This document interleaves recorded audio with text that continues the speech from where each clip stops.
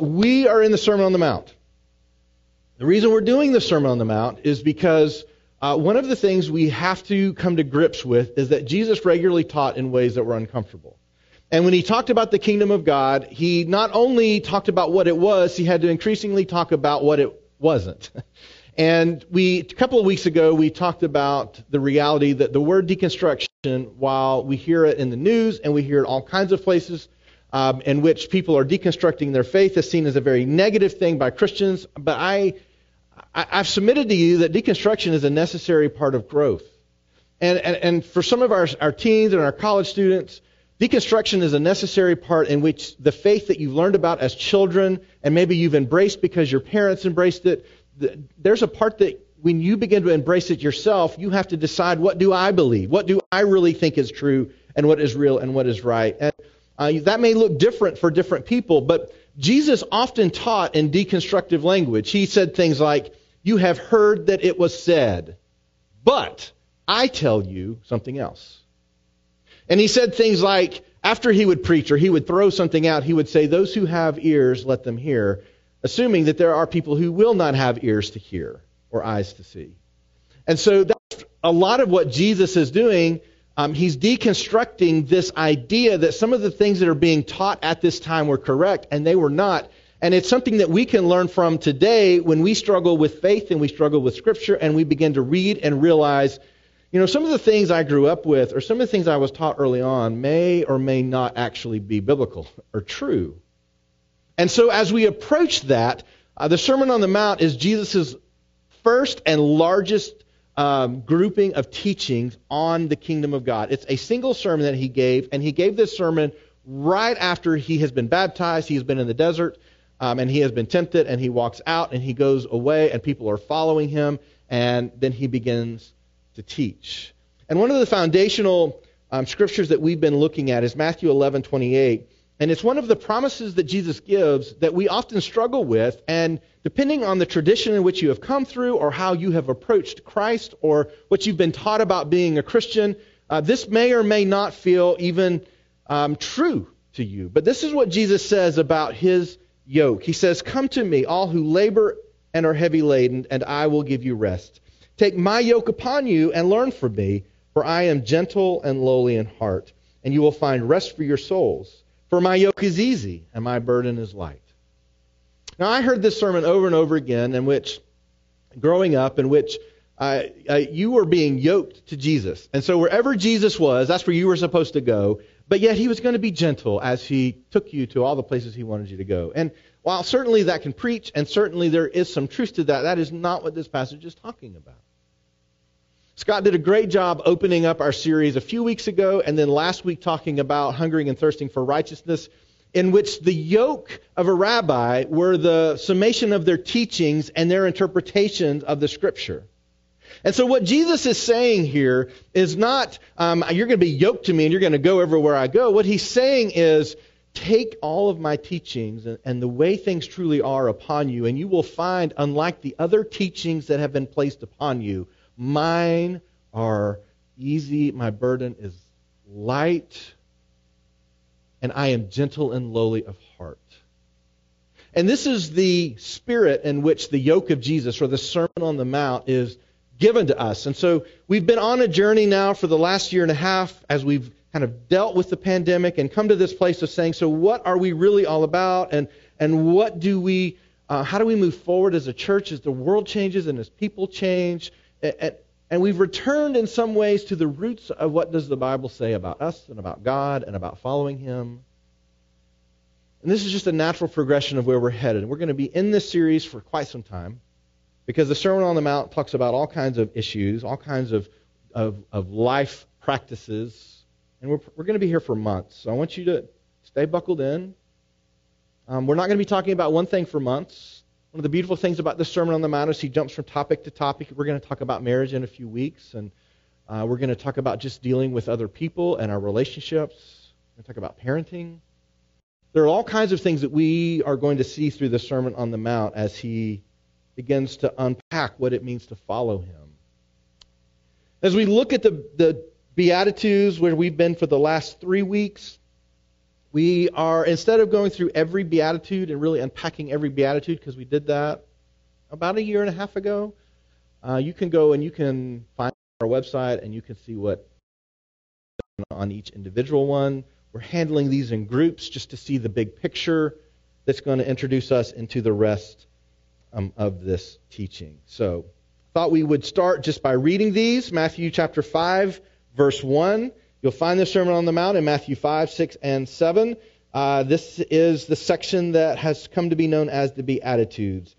Matthew 5, verse 1. Remember, this is happening after Jesus has been baptized, after he's come out of the wilderness where he's been tempted, and these crowds are coming around him. And it says, seeing the crowds, he went up on the mountain, and when he sat down, his disciples came to him. And he opened his mouth and taught them, saying, blessed are the poor in spirit, for theirs is the kingdom of heaven. Blessed are those who mourn, for they shall be comforted. Blessed are the meek, for they shall inherit the earth. Blessed are those who hunger and thirst for righteousness, for they shall be satisfied. Blessed are the merciful, for they shall receive mercy. Blessed are the pure in heart, for they shall see God. Blessed are the peacemakers, for they shall be called sons of God. Blessed are those who are persecuted for righteousness' sake, for theirs is the kingdom of heaven. Blessed are you when others revile you and persecute you and utter all kinds of evil against you falsely on my account. Rejoice and be glad, for your reward is great in heaven, for so they persecuted the prophets who were before you. So this idea of being blessed is pretty important to us, isn't it? I don't know anyone who would say, you know what I don't want to have happen in my life? I don't want to be blessed.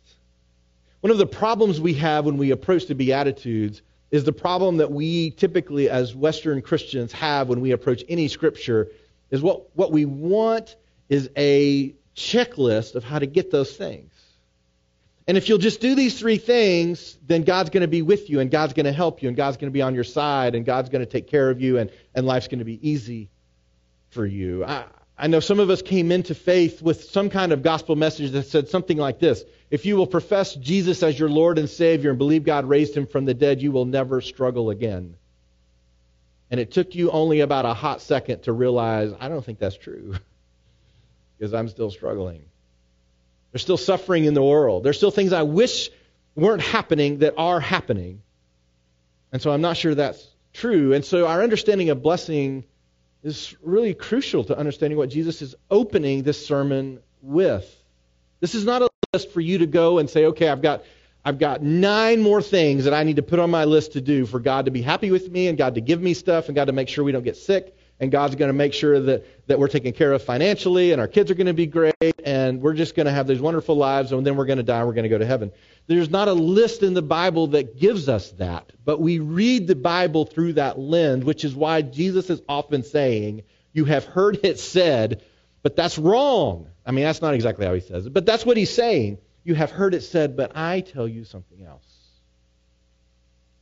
And it's important as we enter into this that we understand the Sermon on the Mount is not just moral teaching in which if you're going to be a good Christian, you're going to have to do all these things or you're not a good Christian. Instead, Jesus is challenging us to dive in to this and to struggle with it and to understand this. Where is our place in it? Where is its place in our life? How would God have us to respond and react to this? But it is primarily about the kingdom of God, not about obtaining the blessings of God. In fact, what Jesus is saying in these are not, if you will do this, you'll be blessed. What he's saying is, if this is you, you already are blessed. It's a change in the way we understand the yoke and the teachings of Jesus based on the yoke and the teachings of those that had come before him.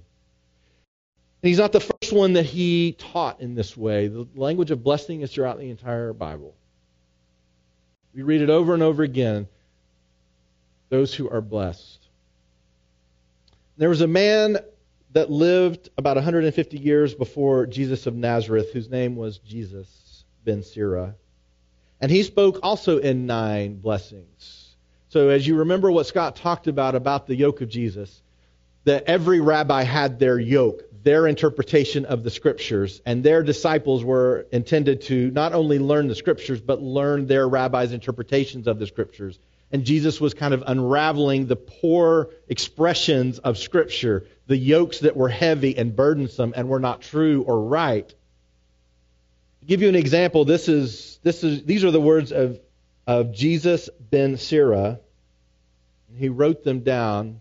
I've got them. Go jump to the next slide if you would. These are his 9 blessings that he offered. He said, there are 9 who come to mind as blessed, a 10th whom my tongue proclaims. So these are the people that are blessed in this rabbi's yoke. The man who finds joy in his children. Well, that sounds pretty good, right? I mean, we should hopefully have joy in our children. And the one who lives to see the downfall of his enemies. I'm not sure Jesus would have said that. He says, happy the man who lives with a sensible woman. Oh, yeah, that sounds, I guess, good. Some of our non-sensible women in the room might disagree with that, right? And the one who... You all right up here? You all right? And the one who does not plow with an ox and a donkey combined. Well, that makes sense. Happy the one who does not sin with the tongue. Oh, that's good. And who does not serve an inferior. Now that sounds almost opposite of what Jesus said, right? Yeah.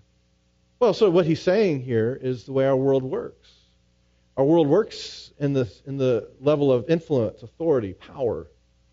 And so happy is the one who has power, influence, and authority within the world. And so happy is the one who never has to serve someone who is their inferior. Instead, you are always in a superior position from them, which is completely opposite of what Jesus would say, in which we count others not as better than ourselves, but of the same standing as ourselves. And so we love others not better than ourselves, and we don't love ourselves better than others, but we love others as we love ourselves. We love each other equally. And so there is a position in Jesus' kingdom in which he says the kingdom of heaven is like the rabbi who gets down on his feet and he washes the feet of his inferiors.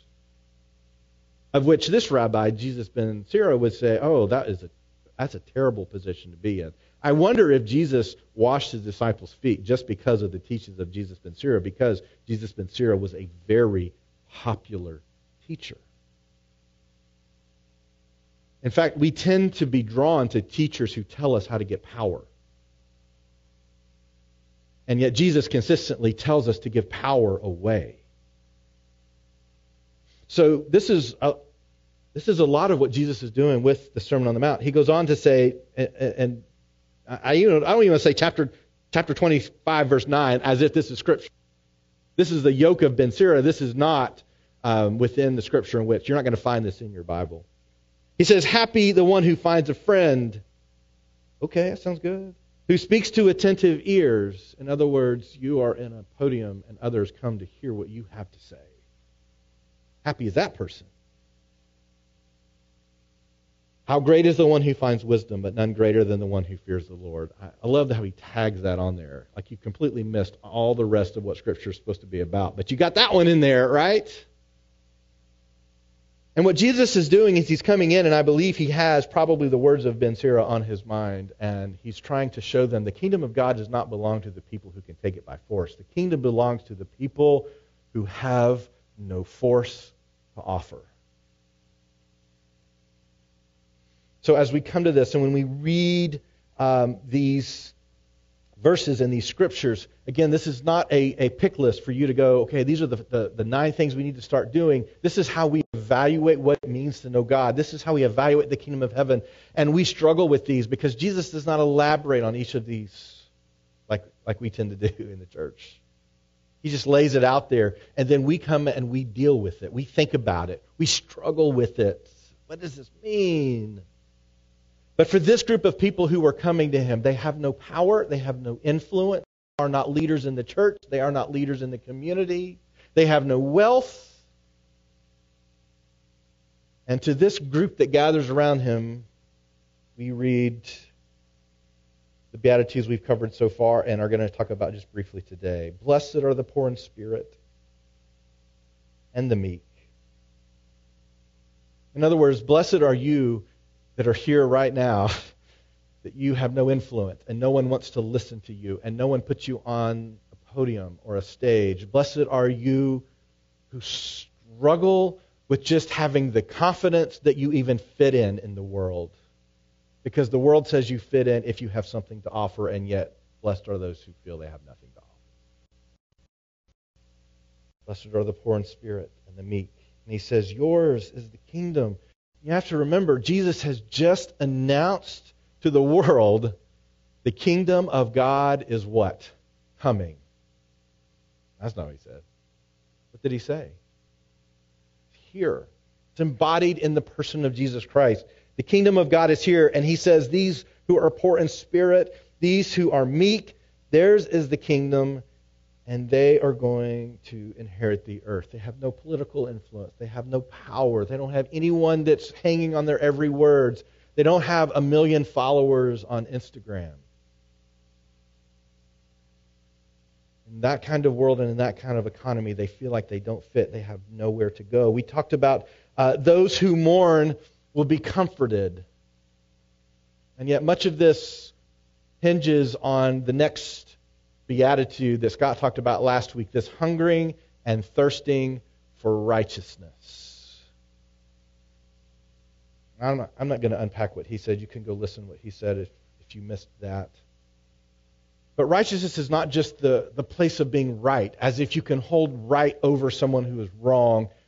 You know, righteousness is that sense of being right with people. Like somebody is right with their family or right with their wife or their husband. It's like your best friend, you do right by your best friend. You know, you get. So, in other words, being righteous is this idea of we do what is just and holy and honors God. But there's also this relational component that righteousness is doing right by other people and doing right by God. And we begin to understand this idea of hungering and righteousness, or hungering and thirsting for righteousness. We understand this as being hungered and thirsting to be right with God and to be right with other people. When that happens, your life is going to change. And in some ways, your life is going to get harder. There's a TikTok template in which everybody does it. You know, you see one cute, clever video and you think, oh, that's clever. And then you see 500 others and you're like, that's not clever anymore, There's one that I see and it's where the boyfriend texts his girlfriend or husband texts his wife and he says, she's gone. You can come over now. And then he's, of course, filming this. She's walking out the door. She receives this text as if he's texting some other woman that's coming to the house. And then, of course, the humor of the video is she turns around and she's mad and she comes back. She's all over him. And you as the viewer know, he's just joking. There's no other woman. So some of the idea of righteousness would be if she were to take him to court and say, he's cheating on me, and there's an investigation, and the judge looks into it and says, oh, no, it was a joke. It was just a joke. He's been doing right by you. He's not entertaining any other relationships. He's doing right by you. And in that sense, that is a definition of righteousness. But at the same time, if you're the wife, you're thinking, he's not doing right by me if he's texting me that message. Right? Because my husband or my boyfriend or someone who cared about me wouldn't want me to think that. So in that scenario, you can be righteous because you were doing right by them. You weren't out doing the thing you weren't supposed to be doing, but at the same time, you would not treat someone you care about that way. You're not doing right by your girlfriend or your wife by doing that. So this idea of hungering and thirsting for righteousness is this idea that we want to do right by others. We want to do right by God. We want to give good counsel. We want to help. We want to hold accountable at times. And the things that we hunger for, we tend to pursue, and we are going to be satisfied by them. Scott talked about pizza or food. When I get hungry for pizza, what do y'all get hungry for? My kids get hungry for Chick-fil-A. Jets Pizza. Like, if you have the freedom to leave work in the middle of the day, do you ever like wake up in the morning and think, you know what I like to have for lunch?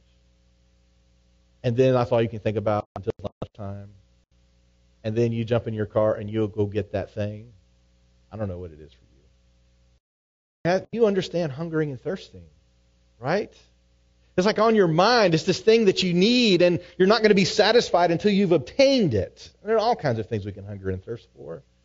But what Jesus is saying are, blessed are those who are hungering and thirsting to do right by God and to do right by others. It is that idea of that restorative relationship that Jesus brings to us, to what God intended for us. We created as co-image bearers of God. You bear God's image. I grew up in a church that we talked about the primary default nature of people is just bad. It's evil. And there are places in Scripture that you can point to. In other words, we can read things like, no one does what is right. No one. All are sinful and have fallen short. We can find those places. But as we go back and we read through the biblical history of God's work with humanity, what we find is that when God created men and women, God said, He didn't just say this is good.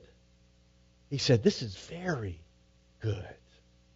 Our default nature is very good as people who are bearing the image of God. And yet what we find within those first 3 chapters of Scripture is that we have been influenced by something that is not. And there's not a single one of us who has escaped that influence. And so as we look for others and we look to do right by God and to do right by others, there is a sense that we are trying to return to the place in which God created us to be. So we hunger and we thirst for righteousness. And here's the thing, when you hunger and you thirst for righteousness, you mourn when there is not righteousness. And so if you are mourning because of the lack of righteousness in the world, you are blessed and you will be comforted. As we go on, blessed are the merciful, for they shall receive mercy.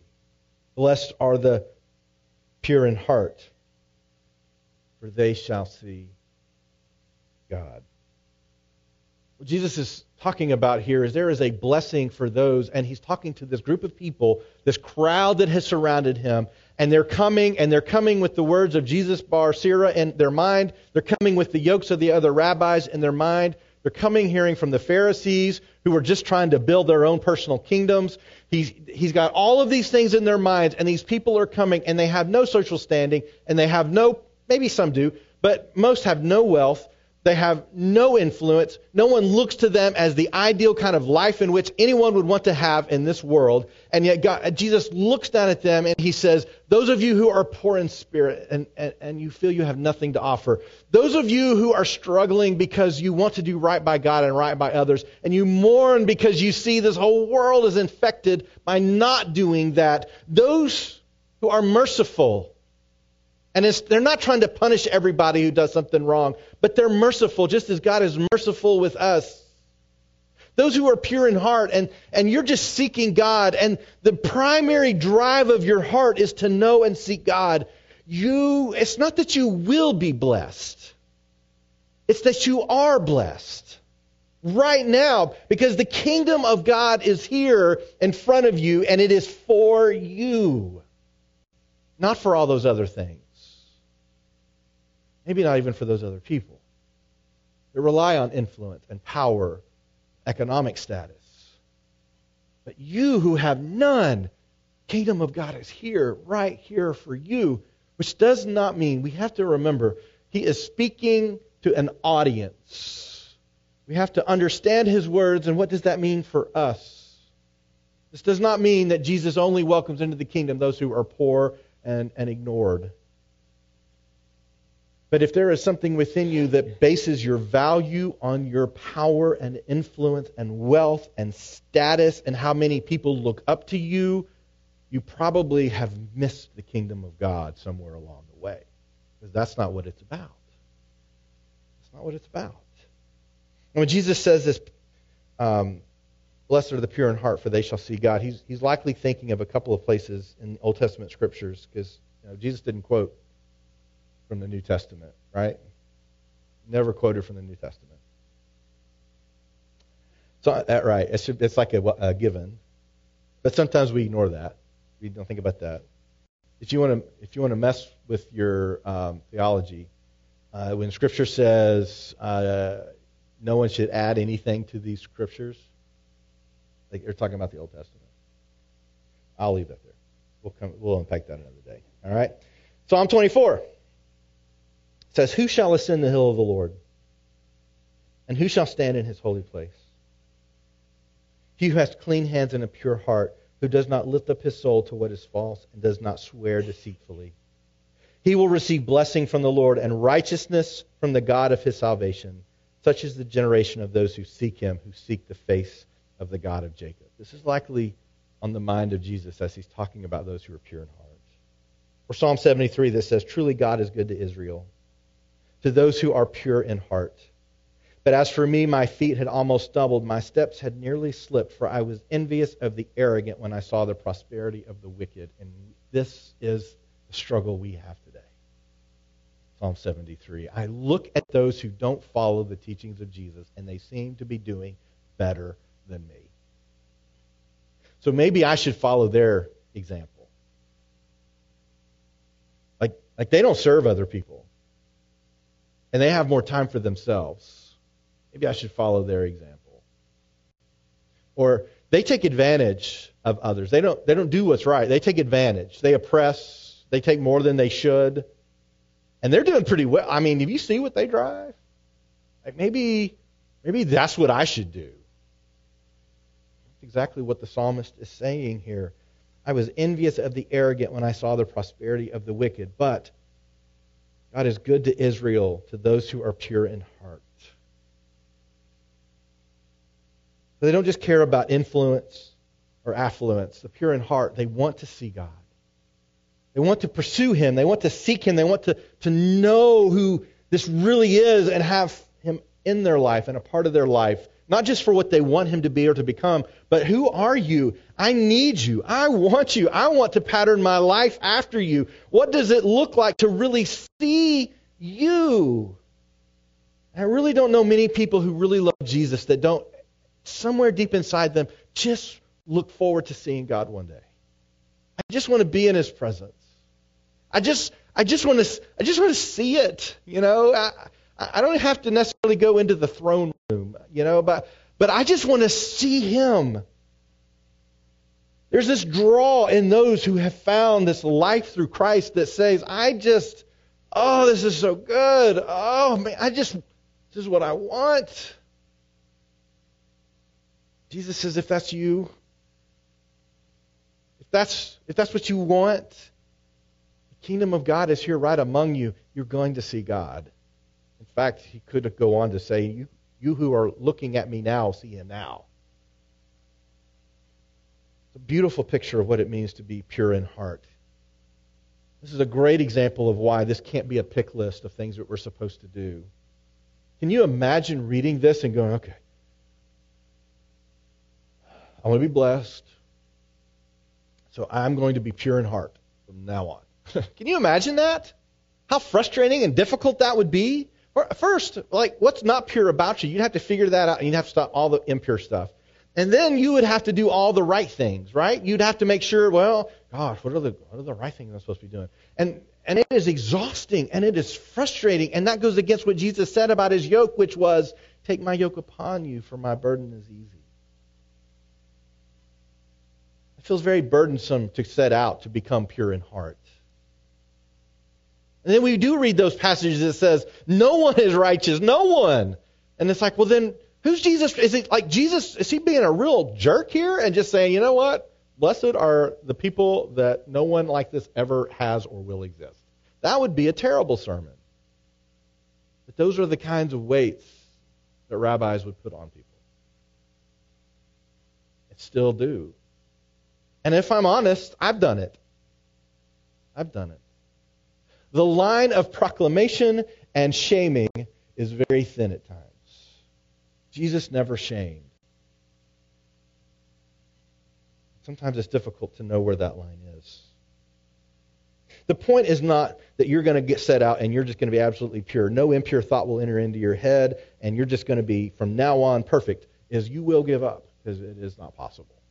The pure in heart is not something we're supposed to go out and now we're supposed to be absolutely perfect, as if there is no sin in ourselves or the world, but it is a drive, a desire, a pursuit that we seek this thing that is so much better and greater than us. This is what Jesus is saying in the Beatitudes. He's introducing the teaching by saying, you who are here, and this is what you're looking for, and this is what you want, and you've been looking for God, and you've been mourning because you see how messed up the world is, and you feel poor in spirit, like this is what I want, and my heart just burns for this, and yet no one cares about me, and no one wants to know what I think about anything, and I have no power, and everybody that does have power seems absolutely corrupt. Jesus is saying, I get it.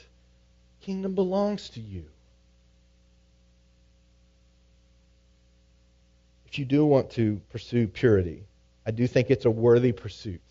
I'm not suggesting we just give up on purity.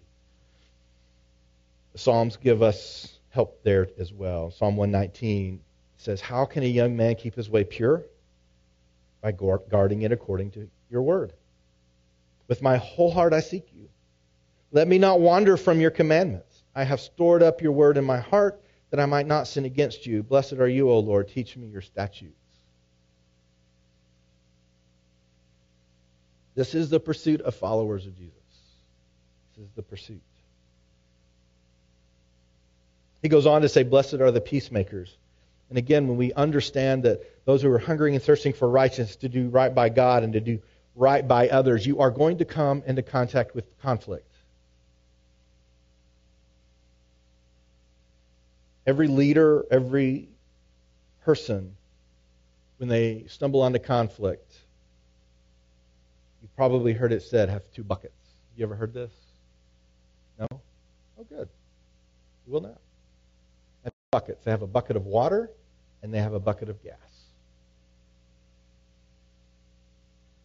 So we stumble into conflict. Which do we use on the fire? Do we try to put the fire out? Or do we step back and we let it burn? We just let it burn. Now, I know there are people in here like things to burn. Like set fires, right? No, don't do that. Which bucket are we? I mean, I would have loved for Jesus to have used that analogy, although I don't think they were using fossil fuels at the time. But I would have loved to have seen him use that analogy. Blessed are those who put water on fires. Not because we're trying to squash every conflict, because not every conflict needs to be squashed. Right? When you have conflict and on the pursuit of good over evil, you don't want to end the conflict of good over evil, right? So sometimes there's going to be conflict. In fact, he ends this section of the Beatitudes talking about those who seek these things. You eventually will have conflict on your own because people will reject you for living and wanting these types of things. If you do right by other people, eventually you're going to be persecuted because not everybody wants you to do right by them. For some people, the idea of doing right by me is to give me everything I want. And we know that that's not always healthy. And if you're trying to do right by your kids and they say, I want everything, and you give them everything, that is a guarantee that they are going to have a very difficult life, and you are going to have a very difficult life. And so at times when you do right by your kids get really mad at you. Anybody testify to that? Yeah, no. Everybody who has kids in the room are not raising their hand, but everybody who doesn't have kids in the room are raising their hand, right? Blessed are the peacemakers, for they shall be called sons of God. And you see somebody not doing right by somebody else. You want to move in and you want to help correct that. And if you wonder, well, gosh, when are the times that we let conflict rage? And when are the times that we try to put conflict out as quickly as possible? And I would say this is the purpose of Scripture. To say there's tension, and there's mystery, and there's seeking. God, do you want me to intervene in this conflict or not? And this is how they would have approached the Sermon on the Mount. They would have said, blessed are the peacemakers. What does it look like for me to do right by others? What does it look like for me to do right by God? This is the inward struggle that every follower has, and in that struggle is blessing. Ephesians 6:12, this is why Paul says this, "For we do not wrestle against flesh and blood, but against the rulers, against the authorities, against the cosmic powers over this present darkness, against the spiritual forces of evil in the heavenly places." It's not about the people. When we have a breakdown in relationship, it's because the people have believed the wrong things about each other, about themselves, about God, about life. Our struggle is spiritual. We don't go out and just seek to blend people into submission into what we think is right and good and healthy, but yet we are seeking.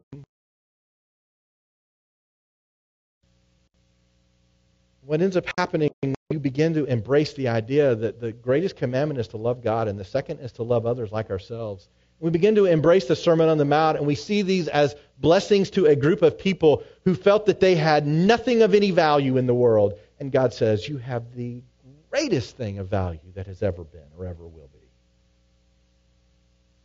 Because they see the world differently, deal with the world differently. They've accepted the story of Scripture as it's been told from the very beginning, not just a few places that we feel comfortable talking about and embracing.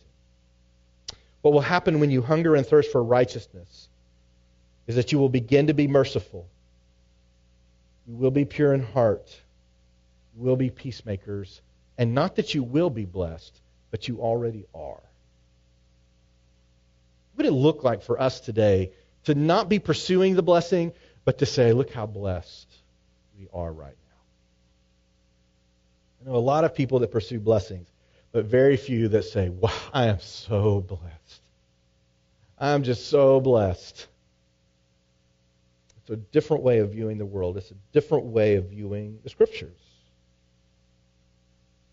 Let me leave you with this, something to wrestle with and to think about. And if you're on the top of your game, if you have influence and affluence, if you have power wherever it is, at work or at home or in your friend group or in the church or wherever, the gospel is not safe. It is the most unsafe thing to enter into the world since creation. It will mess up your relationships. It will mess up your view of life. It will mess up the pursuit of the American dream. It will mess you up. But at the same time, the gospel is the safest thing in the world because there is rest for your souls. There is a relationship with God. There is reconciliation with people.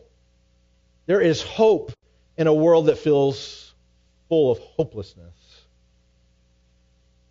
The gospel is not safe, and at the same time, it is the safest thing you will ever find. What Jesus is saying is the kingdom is here, so for those of you who feel powerless, wrongs will be made right. Humanity is going to be restored to the thing that God created them to be. Those who are being unfairly persecuted will be made right. They are blessed. They will see God. They will inherit this kingdom. And the kingdom is here and it's available to you right now. So maybe Jesus would pull those aside if he could. I don't know if he could read their thoughts. I imagine he probably could. Or at least he understood humanity enough to assume what they were thinking. And he would say to them, perhaps if he had a one-on-one after, do you feel like you have no power or influence? Kingdom's yours. Kingdom's yours. Do you feel like you don't matter? Nobody cares that you are alive today? Kingdom's yours. It's here for you. Are you someone who struggles at the brokenness that's in the world? Brokenness between people, between families, between communities? Kingdom's yours. God's making this right. Are you someone who feels hopeless about the conflict that you see between the people you love, the people you care about, and you want that conflict to end, and you want them to be restored, and you want them to have healthy relationships, and you're just struggling that this conflict is never going to be over. God cares about that. You are blessed, even in the midst of your mourning. So if I leave you with something to do, this is not the types of messages that you leave with something to do. But if I were to give you something to do because you want something to do, I would say let us pursue God in all of our relationships, and most importantly with God himself. He tends to make things work out in the lives of those who seek him. He tends to answer in those times when you're not sure, should I intervene, should I not? Is this a conflict that needs water, or is this a conflict I need to let burn for a while? God tends to show that to those who are seeking. And for those who feel the weight of a yoke that has been placed on you that says you're not good enough, you'll never be good enough, you sin too much, you say the wrong things, you don't look the part, you're messed up too much, God can't love you, God can't care about you, God's never going to be there for you, it's hopeless for you. For those who feel that way and you feel that the teachings that have been placed upon your shoulders are burdensome and heavy and are crushing you, I would just reiterate the words of Jesus when he says, "Come to me all who labor and are heavy laden, and I will give you rest. Take my yoke upon you and learn from me, for I am gentle and lowly in heart. You will find rest for your souls, for my yoke is easy and my burden is light." Wherever you are in that, the kingdom of God is for you. It is for us. We get to go share this kingdom with our families and our friends and the people we work with. And what you'll find next week when we close out the Beatitudes round is that when we begin to seek these things, people tend to get upset with us, even though they sound so great and so good. And why wouldn't everybody want this? And yet Jesus says this is going to lead to persecution for many of you because of me, because of this thing that I'm telling you is so good and your blessing is all about this, but it's going to lead to some persecution. How do we deal with that? We're going to talk about that next week when people don't go along with what we believe is good and right and healthy. And how do we deal with that in this world? But for today, if you feel that you have no value, Jesus says you have ultimate value. If you feel that you have no place of influence, God says the kingdom is yours. If you feel that you don't matter in this world, you matter ultimately to him. And he wants to work through you to bring others to him too. Father, I thank you for the opportunity for us to gather and to worship. Thank you for your love, your graciousness, the mercy you show us over and over again. Father, I thank you for your forgiveness when we fail at these things, which is inevitable. Thank you for blessing us even when we fail to be pure in heart. Thank you for forgiving us when we fail to be merciful, even though we have received so much mercy from you. Thank you. Thank you for comforting us when we mourn. And for forgiving us when we decide we are not going to allow ourselves to mourn again. We're going to harden our hearts and just be like the rest of the world. Thank you for forgiving us when we do that, and drawing us back. Thank you that as we pursue you, you promise us we are going to see you. This is not all for nothing. And help us to follow you in all we do. In Jesus' name we pray. Amen. All right. Y'all have a great week. If you want to jump on our Zoom call, it'll be Wednesday night at 7. The link is going to be on our Facebook page. And I'd love for you to join us. Even there are some people who have joined it, by the way, and I'm not going to name any names, but one of them is in the room today that still hasn't read anything, but he keeps joining our Zoom call. He knows who he is. He's smiling right now. If you've not read anything, join us. It's a great time of community, fellowship, and just struggle. And you have something to offer to that conversation too. All right? Have a great week.